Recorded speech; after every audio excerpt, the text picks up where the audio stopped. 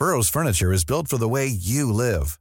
From ensuring easy assembly and disassembly to honoring highly requested new colors for their award-winning seating, they always have their customers in mind. Their modular seating is made out of durable materials to last and grow with you.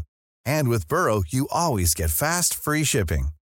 Get up to 60% off during Burrow's Memorial Day sale at burrow.com/ACAST. That's burrow.com/ACAST.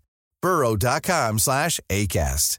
Hey, I'm Ryan Reynolds. Recently, I asked Mint Mobile's legal team if big wireless companies are allowed to raise prices due to inflation. They said yes. And then when I asked if raising prices technically violates those onerous two-year contracts, they said, "What the f*** are you talking about, you insane Hollywood ass?" So to recap, we're cutting the price of Mint Unlimited from $30 a month to just $15 a month. Give it a try at mintmobile.com/switch. $45 up front for 3 months plus taxes and fees. Promo rate for new customers for limited time. Unlimited more than 40 gigabytes per month. Slows full terms at mintmobile.com. Hey, it's Ryan Reynolds, and I'm here with Keith, co-star of my upcoming film, If, only in theaters May 17th. Do you want to tell people the big news?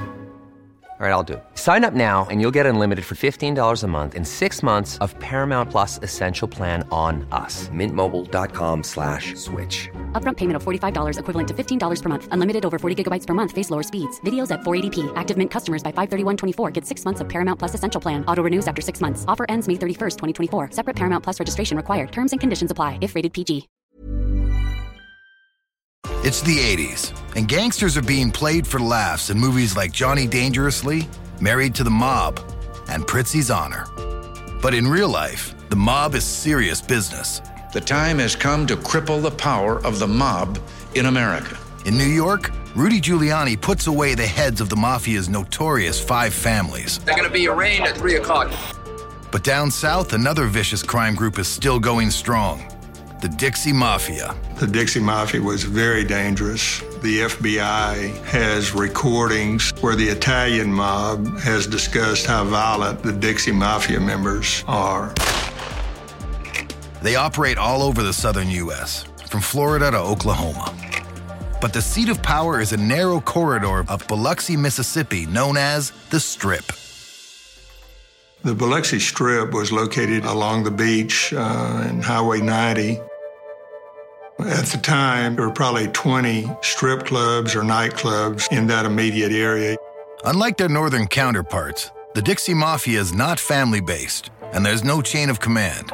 There is no capo or capo di tutti capo or any dons or any of the things that you normally expect to see in organized crime. They were very loosely organized, but there was a number of members of that who everybody knew you could go to get drugs, to get somebody killed, to set up a gambling operation. Kidnappings, extortions, arson, prostitution, narcotics. Any way a dollar could be made, they were involved in it.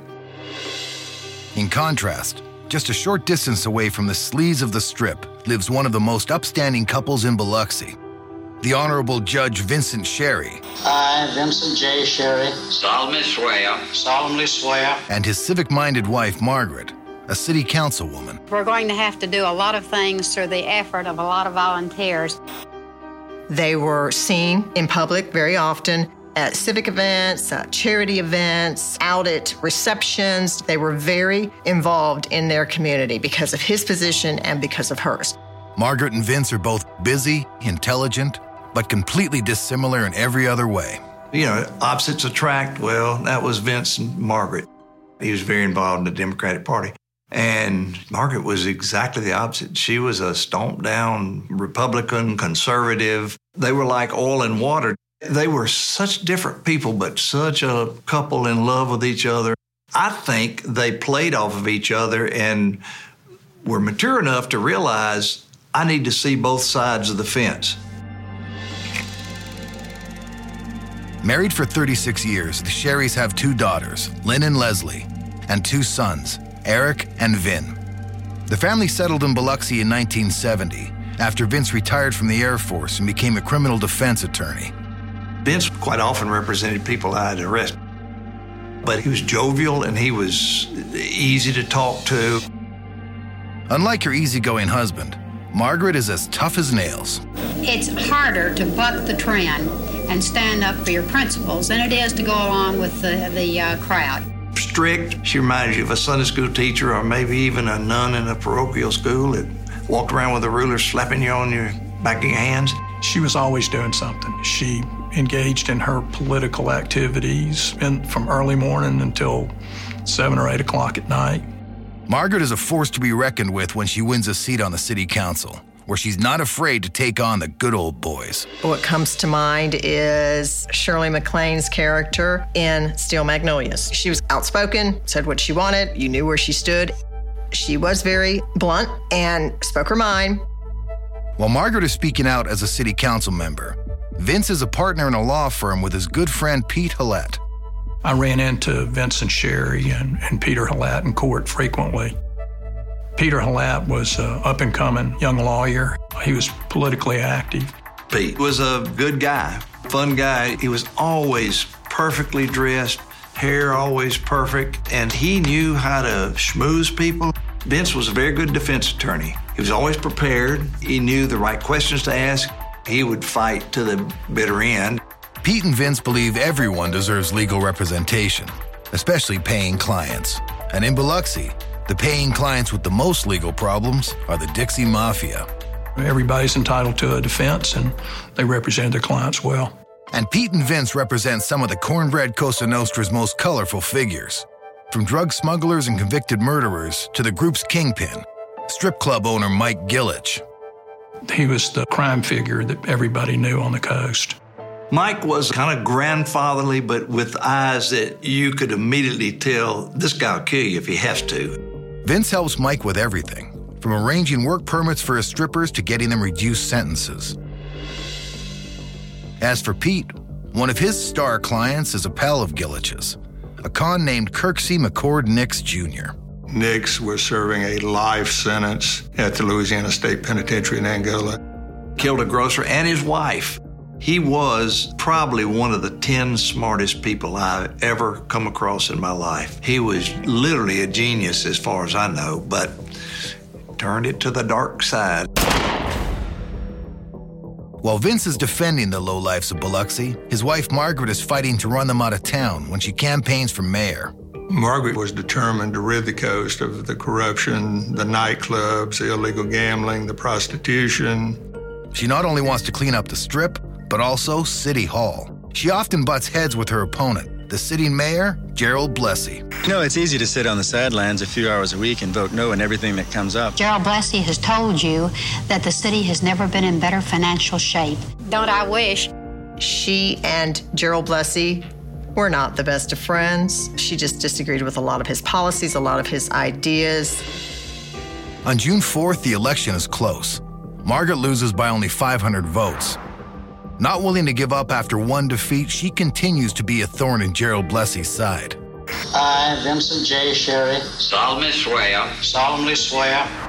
But only a year later, in 1986, it's Vince who enters politics, leaving his law firm to accept an appointment as a state circuit court judge.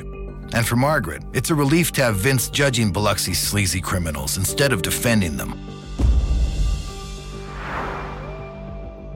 On the evening of September 14th, 1987, Vince and Margaret are getting ready for bed.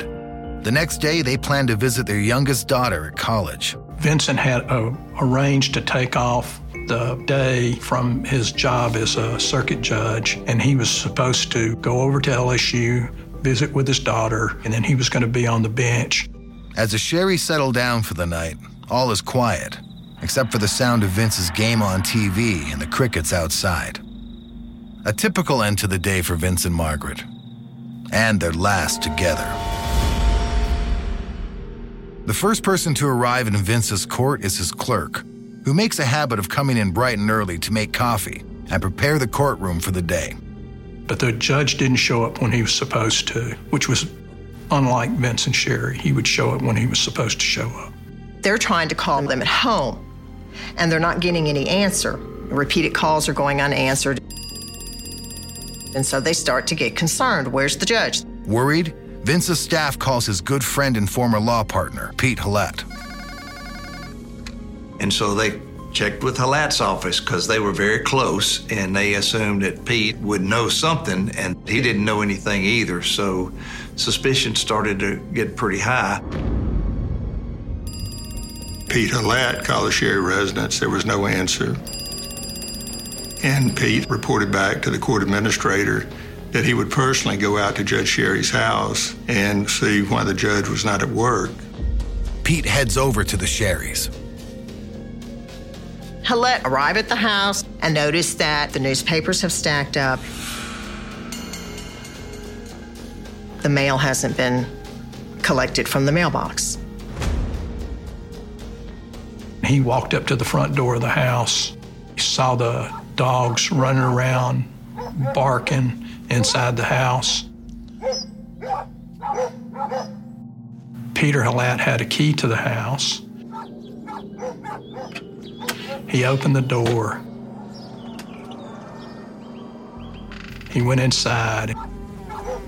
When he went inside, there was an odor that came out. There was dog excrement, and the dogs had not been out. Moments later, Pete runs from the house, panicked and shouting. Vincent and Margaret are dead.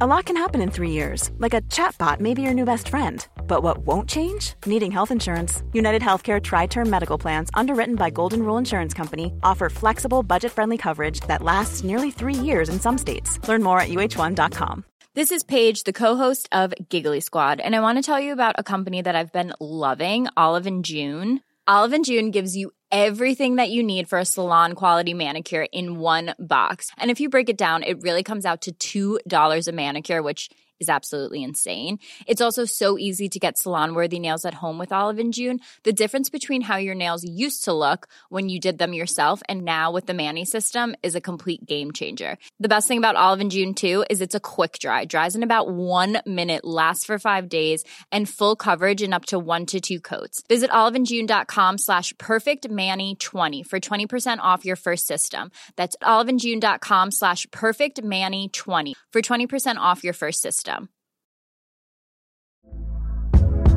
Hey there, it's Michelle Norris. I'm host of a podcast called Your Mama's Kitchen. When I travel, I'm usually looking for a way to find a taste of home when I'm not at home. And one of the things I love to do when I am at home is entertain. And Airbnb allows me to do that. When I was in California recently, I rented a house that had a great kitchen. And when we were sitting around the table, we're all thinking, we're in someone else's house. Someone could be in all of our homes as well. If you have a home, but you're not always at home, you have an Airbnb. Your home might be worth more than you think. Find out how much at airbnb.com/host.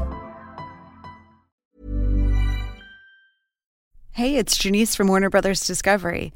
Have you ever heard the expression, perfect is the enemy of good? I think about that a lot, especially when it comes to my body and health, because perfect does not exist. It's a total trap. Noom isn't into this perfection thing either. Its unique approach is tailored to each person's psychology and biology. From coaching to recipes, Noom's app provides personalized information to help you on your journey, no one else's journey. I also think it's great that Noom doesn't restrict what you can eat, and it doesn't shame you for treating yourself. And treat yourself you should. What's more, Noom's approach is grounded in science. They've even published more than 30 peer-reviewed scientific articles about how they work. To date, Noom has helped more than 5.2 million people lose weight by helping them build new habits for a healthier lifestyle. So why not give it a try? Stay focused on what's important to you with Noom's psychology and biology-based approach. Sign up for your trial today at Noom.com. That's Noom.com. And check out Noom's first ever cookbook, The Noom Kitchen, for 100 healthy and delicious recipes to promote better living. Available to buy now wherever books are sold. When Pete Hallett enters the home of his friend Vince Sherry, he has a feeling that something isn't right. When Hallett entered, he saw Judge Sherry on his back in the family room with a lot of blood surrounding his body. Within 15 minutes, the Biloxi Police Department arrives. What they discovered initially was Judge Sherry with gunshot wounds to his head. He was shot at very close range.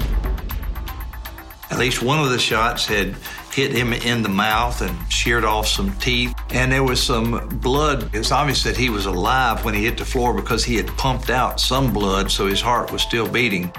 And apparently the shooter fired one more round into the judge's mouth.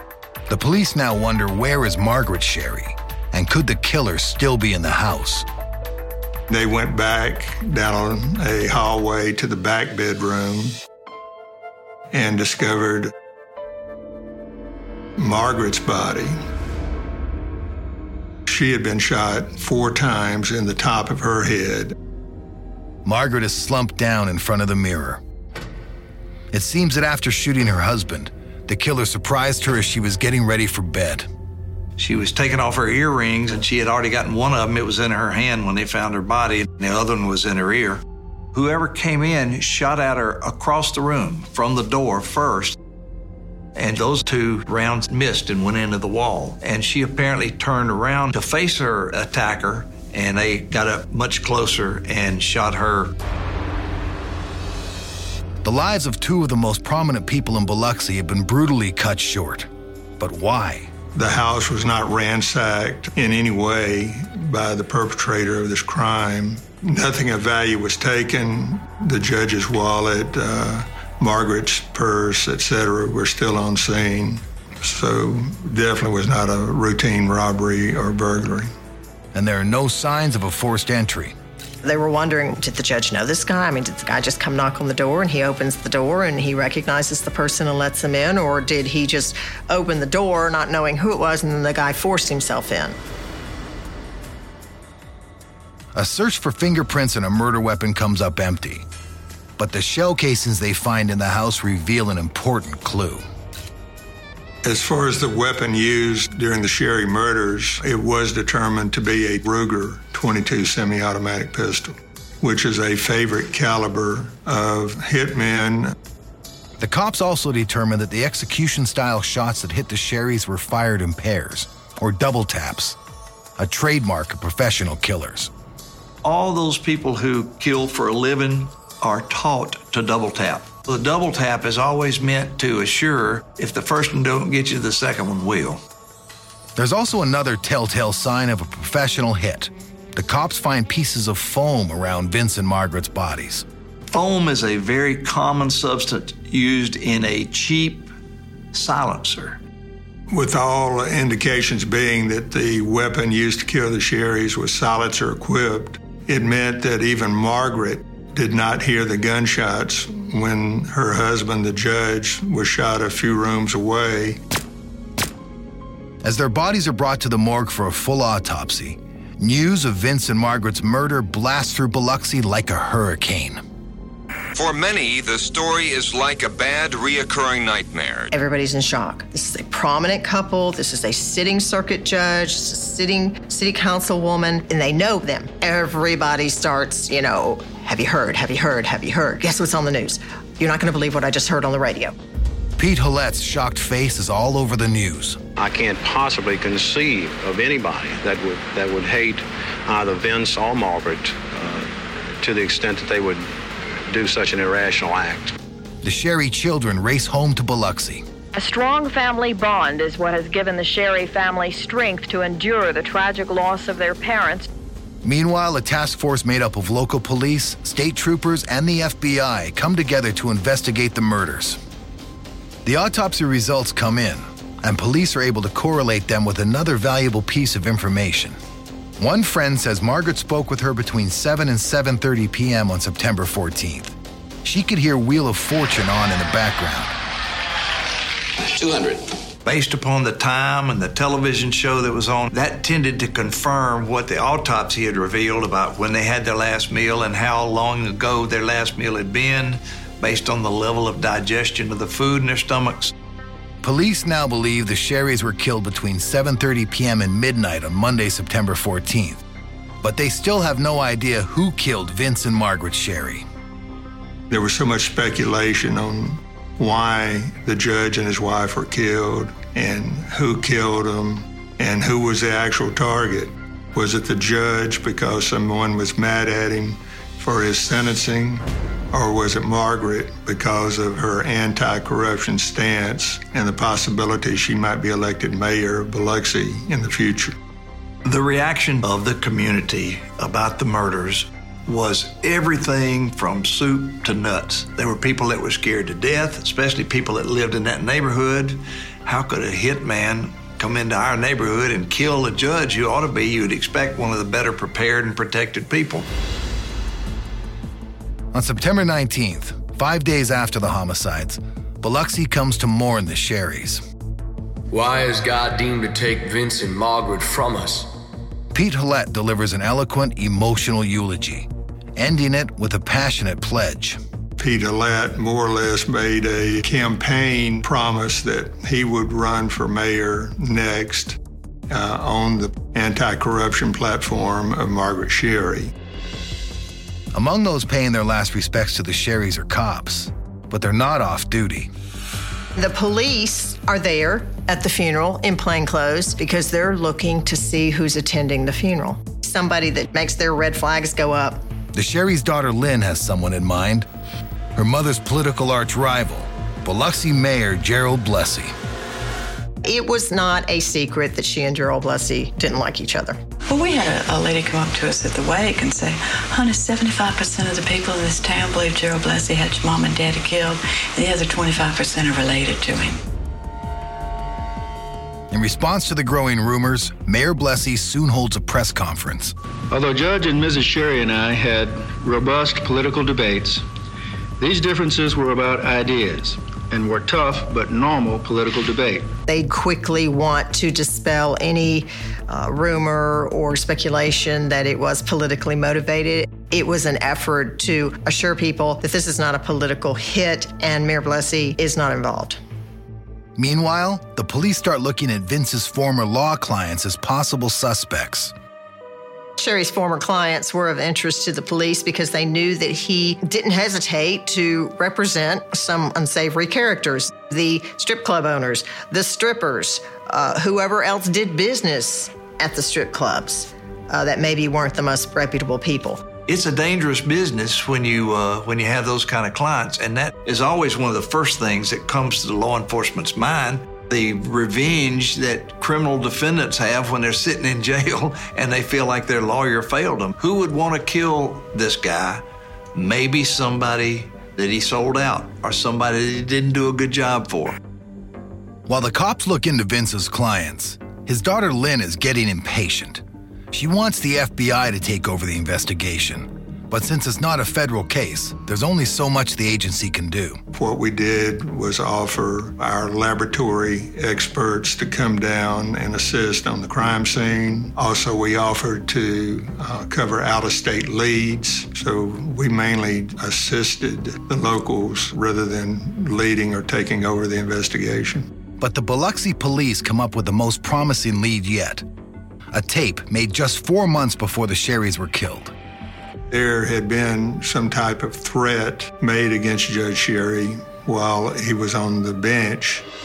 And the recording is of Vince addressing his court about this threat. Would you believe in the past 2 weeks, I've had an out-of-state threat on my life and an in-city threat on my life. And I know where it's coming from, but I'll see myself in the pits of hell before I'll be afraid of these people. Detectives listen to the tape over and over again, but there are no clues to who's made those threats that could lead them to Vince's killer. It seems Vince kept all the details to himself, and they died with him. But as the cops continue combing through the files from the law firm Vince shared with Pete Hallett, they uncover something unusual. There had been a significant number of telephone calls back and forth between the Louisiana State Penitentiary at Angola and Pete Hallett's law office. The number was something like 340 or 345 calls in the prior 9 months before the Sherrys were murdered. So obviously this was of great interest. I practiced criminal defense law for about 9.5 years. If I took more than 1 or 2 calls a week from a client of mine, that was a lot. Anyone who gets more than a couple of calls from a client, something's going on there. The police learned that the calls were to and from Pete Hallett and Kirksey McCord Nix Jr., the Dixie Mafia kingpin serving life in Angola, and Pete Hallett's client, so the cops questioned Pete about the calls. Alette claimed the reason he was in contact with Nix on a regular basis was that he was representing him on various legal matters. But Pete isn't the only one at the office talking to Nix. There's also someone close to him working at Pete's law firm. Pete had allowed LaRae Sharp, the girlfriend of Kirksey Nix, to have an office. LaRae has been compared to Dolly Parton, but not because of her stature, but because of her hair. She had lots of blonde hair and wore it in all kind of different arrangements and so forth. And she was kind of happy about wearing nice clothes and showing off her body and that sort of stuff. Pete explains LaRae's presence as a favor to his well-paying client. Nix lets her handle minor issues related to his finances. And there is no other explanation for it other than he did it as a favor to Kirksey because Kirksey asked him to do that because he wanted her there to keep an eye on his money. It may look fishy, but there doesn't seem to be any connection between the calls to Angola and the Sherry murders. One by one, the cops' most promising leads start to fizzle out, including Mayor Gerald Blessey. Detectives can't find one piece of evidence tying him to the murders. Gerald Blessey, no matter what you thought about him, he was a very, very capable politician who had weathered lots of storms. And what Margaret Sherry might have said about him, I think would have just rolled off his back like water off a duck's back. So as far as I know, there was never any substance, any truth, any real reason to believe those rumors about Gerald Blessey. As days turn into weeks and weeks into months, the task force dwindles, and so does cooperation between family members and police. Investigators now operate under the assumption that Vince Sherry is the target, but they're at a dead end. Then, in June of 1989, a very unlikely source drops a bombshell that stuns all of Biloxi. I was there when the agreement was made. To kill Mr. Sherry? Yes. Meanwhile, Pete Hullett's promise at their funeral to run for mayor of Biloxi becomes a reality. I want to get this city pointed back in the right direction. Pete easily wins the election to become mayor. Pete Hullett was elected, number one, because he ran on the policies and beliefs of Margaret Sherry, and he was a hometown boy, just a popular local candidate. But for Lynn Sposito, the Sherry's eldest daughter, Pete's deep commitment to finding her parents' murderer has gone unfulfilled. Here it is, 1989. Well, 2 years have passed. There is nothing on the Sherry case. The task force is downsizing. There's nothing for them to do. They have run after every lead, every suspect, everything they had. They just reached dead end.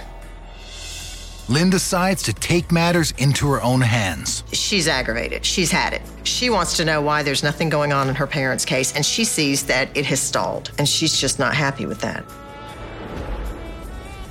I very much believe in a hereafter, and I believe I'm going to see my parents. And how could I look them in the eye and say, I didn't love you enough to find out who did this to you? So she goes and finds her own private investigator, the retired Mississippi State Highway Patrol officer by the name of Rex Armistead. Rex had great instincts, so he was a great investigator. He was also a classic definition of being larger than life. And he had a network of snitches, as they call them, that went across state lines and everything else. As he dives into the case, Armistead's instincts lead him straight to Pete Hullett's law office. He wants to find out more about all those calls from Angola. So he makes some visits to Angola, and that's where he uncovers a prisoner by the name of Bobby Joe Fabian. Fabian is a member of the Dixie Mafia. Armistead had arrested him in the past and knew that he was connected to Kirksey Nix. He knew that Bobby Joe was the grapevine keeper. If there was something going on involving Kirksey McCord Nix, Fabian would at least know about it. And Armistead knows Fabian would be ready and willing to talk. Fabian was charged with killing a horse breeder and was doing life. And one of his goals was to get out of Angola. Angola State Penitentiary in Tunica, Louisiana, is one of the most dangerous spots on the planet. One of the reasons that he was trying to help was so he could get transferred to Mississippi. Fabian begins by telling Armistead about a coast-to-coast Lonely Heart scam that Kirksey Nix is running from his prison cell. What they did was the inmates pretended to be a young gay male who was interested in leaving the South and locating a new partner. They put ads in the Advocate, mostly in the Advocate, which was for gay men. And they then would put a picture of a good-looking young man in there, and they would give an address where they could contact him. The victims would respond to a P.O. box listed in the ad. Inmates, they'd write letters back and say, I need some money for bus transportation to where you are and for some clothes. So they'd hit them easy at first, $250, $300, $400, and they would get them hooked. There was one guy that sent $17,000, one was $20,000. It was a genius scam, it really was. And if any of the victims got wise to the scam, Nix and his conspirators would threaten to out them, something a closeted gay man in the 1980s would do almost anything to avoid. So the money kept flowing to Nix via Western Union to pick up people on the outside. Normally, the money was wired from the scam victims around the country through Western Union wire transfers. Around $500,000 is supposedly what the participants say had been brought in. The purpose of the scam was to generate sufficient money for Kirksey Nix to be able to buy his way out of Angola through bribes and corrupt payoffs to whatever politician and authority could arrange his release. But Armistead wonders how the scam has anything to do with the murders of Vince and Margaret Sherry, until Bobby Joe Fabian drops a bombshell that promises to blow the lid off the case. Ground zero is City Hall and Mayor Pete Hallett. What he had to tell Rex Armistead was just wild. Hallett was the recipient of the money, according to Bobby Joe Fabian. The money from the scam was being delivered by various sources to his office. Hallett oversaw the money. When it came time for the money to change hands, the money that Peter Hallett was supposedly holding to finance the pardons, some several $100,000, came up missing. Kirksey finds out that somebody's taken his money to buy his pardon. He was livid. This was not only about losing money, it was about losing the only shot at freedom he thought he had. And he said, somebody's gonna die for this. According to Bobby Joe Fabian, when Hallett gets wind that Kirksey Nix has discovered the missing money, he immediately arranges a meeting at Angola with his client. Bobby Joe Fabian said that somebody had to die for that missing money, and it sure wasn't going to be Pete Hallett. The only thing Hallett could think of was for Kirksey to have somebody else to blame it on, and he gave up Vince. He said Vince got the money. Investigators are stunned by the claim that Pete Hallett, now the mayor of Biloxi, blamed Vince Sherry for stealing from the Dixie Mafia.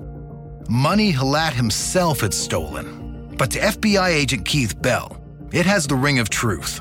The Dixie Mafia doesn't play, and when you start taking the proceeds without permission, there's a good chance you'll be killed.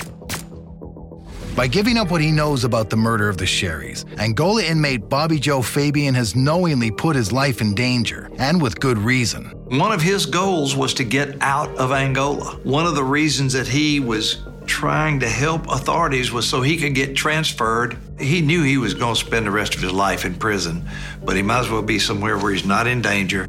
Fabian figures the best way to get transferred was to push authorities to have to protect him. And he does it by going on TV with his allegations of Pete Hallett's involvement in the murders of the Sherrys. Bobby Joe did that specifically to put himself in the kind of danger where they would have to move him. I was there when the agreement was made. To kill Mr. Sherry? Yes. He was not as stupid as it looks from talking to the police. He got what he wanted out of that deal. I mean, he was a shrewd character. Authorities say they are looking at a link between the Sherry murders and a money scam run by an inmate formerly represented by Pete Hallett. Pete Hallett naturally went berserk, just ballistic about it. He called a news conference the very next day, maybe, kind of dared to prove it was him that had done it. That any suggestion that I was involved in planning the murder of Vince and Margaret Sherry is an outright lie. It was overkill. It was too much. To quote Shakespeare, me thinks he protests too much. And that really gave the law enforcement officers a kind of a perked up ear to see, well, there's something really here. But after 2 years of dead ends, there's now enough information for the FBI to take the lead on the case. Puts the FBI right in the middle. We had the scam that was interstate, and that was enough to get us going in the Sherry murders. With the Bureau now in charge, FBI agent Keith Bell zeroes in on Pete Hillett's law office. There he uncovers other players in Kirksey Nix's Lonely Hearts scam, including Biloxi strip club owner Mike Gillich. Mike Gillich was pretty much the leader of the criminal enterprise down here on the coast. And those two had a lot of interplay. And Gillich is just like brothers with Pete Hillett. Both Pete Hillett and Gillich were tight with Nix. You know, this is pretty interesting. And the FBI is able to pinpoint Nix's girlfriend Lorraine Sharp's role at Pete's office. She was called a paralegal, but it's ridiculous. She was no more a paralegal than my 4-year-old grandson is. After Vince Sherry left the practice in 1986, Lorraine Sharp moved into a back office and acted as the conduit between Kirksey Nix and Pete Hillett. With her legal standing as a certified paralegal as sworn to by Pete Hillett, she was able to make telephone calls, what we call legal calls, which were not monitored. So they gave them the possibility of talking about the scams and continuing on with the scam activity. But that isn't all the FBI discovers. They find a possible link between the scam and the murders. We were able to show through subsequent investigation that Lorraine Sharp and Pete Hillett actually rented a safe deposit box together in which we believe much of the scam money was placed. But over the years, Pete Hillett, who had a lifestyle that was above his normal income as an attorney, started taking some of that money out. With this discovery, investigators now have a link between the scam and the murders. They hope by pursuing charges on the scam, the truth will come out. Prosecutors indict Kirksey Nix, Lorraine Sharp, and Biloxi club owner Mike Gillich on charges of federal conspiracy and wire fraud. But Pete Hillett isn't named in the indictments. Peter Hillett was nowhere to be found in those indictments. People were shocked. Half the community thought Peter Hillett was involved in it. The other half didn't. He proclaimed his innocence. See, they didn't indict me, so I didn't do it. Believing something and proving it is two different things, and the government just didn't have it to indict him. After a 6-week trial, the jury finds Nix, Sharp, and Gillich guilty of conspiracy and wire fraud, and each is sent to prison. But the question, who killed the Sherrys and why, remains. But in 1994, 2 years after being sentenced, one of the guilty will finally provide the answer. Mike Gillich received a 15-year prison sentence. Gillich was not a young man at that time. The thought of spending 15 years of his life, of what he had left in a federal prison, obviously got him thinking, because 2 years after he started serving his term, he decides he's going to cut a deal. He's going to sing. He called the next day to the FBI and said, "I'm through. I want to tell you everything." He told it all. He was literally the only person who could have filled in all the details, the things that we couldn't possibly have proved without him. And the reason is, Mike Gillich is Kirksey Nix's point man for the hit on the Sherrys. Nothing happened that didn't go through him, and he was the key. And he told the story about how it all went down, how the money had come up missing, how Pete Hillett had falsely implicated Judge Sherry, and how that led to the deaths of Judge Sherry and Margaret. Gillich revealed that the hitman was a guy named Thomas Holcomb, who was known to the authorities down there. The investigators learn how Holcomb got into the Sherry house. The judge answered the door, and the hitman said, "I have a message for you from your friend in Las Vegas." And he gave the name of the friend, which was correct. So the judge invited him in, but as soon as they reached the family room, Holcomb shot the judge twice in the face. At that point, Holcomb, after shooting the judge, walked to where Margaret was in the bedroom. He fired twice at her from the doorway. Both shots barely missed her. Margaret fainted, and then Holcomb came over and shot her 4 times in the top of the head. At that point, he exited that bedroom and went back to the family room. He saw the judge still moving around, and he fired one more round into the judge's mouth. Basically, Mike Gillich's story was confirmed on every detail.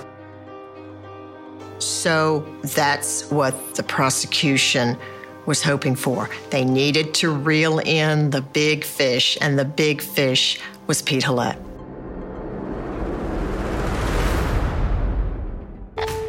Nearly a decade after the murders of Vince and Margaret Sherry, their friend Pete Hallett is indicted and charged with conspiracy to commit murder along with Kirksey Nix, LaRae Sharp, and Thomas Holcomb. After 1 week of deliberations, the jury reaches a verdict. They acquit Pete Hallett on the charge of conspiracy to commit murder, but find him guilty of conspiracy to commit racketeering, obstruction of justice, and wire fraud. Hallett is sentenced to 18 years in prison. I just can't imagine the pain that family went through. It consumed Lynn Sposito, but she was determined. She was going to get justice for her folks, and she did. Nothing will satisfy the loss of both your parents, especially in this way, but I think she's got to be satisfied that the system worked.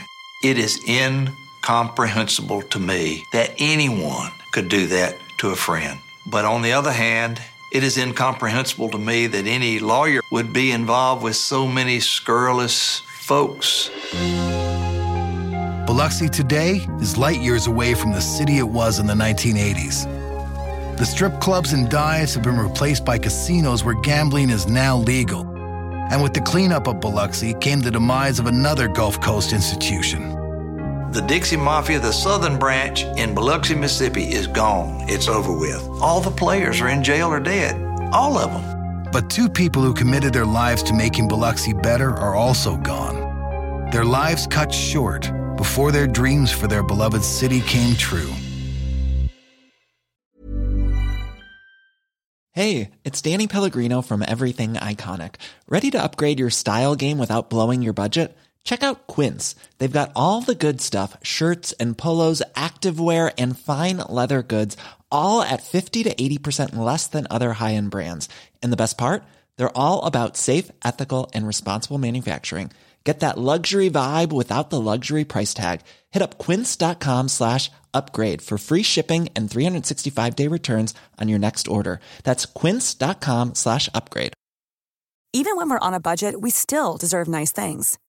Quince is a place to scoop up stunning high-end goods for 50 to 80% less than similar brands.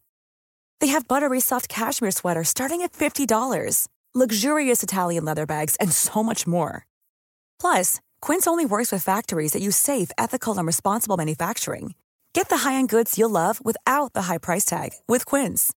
Go to quince.com/style for free shipping and 365-day returns.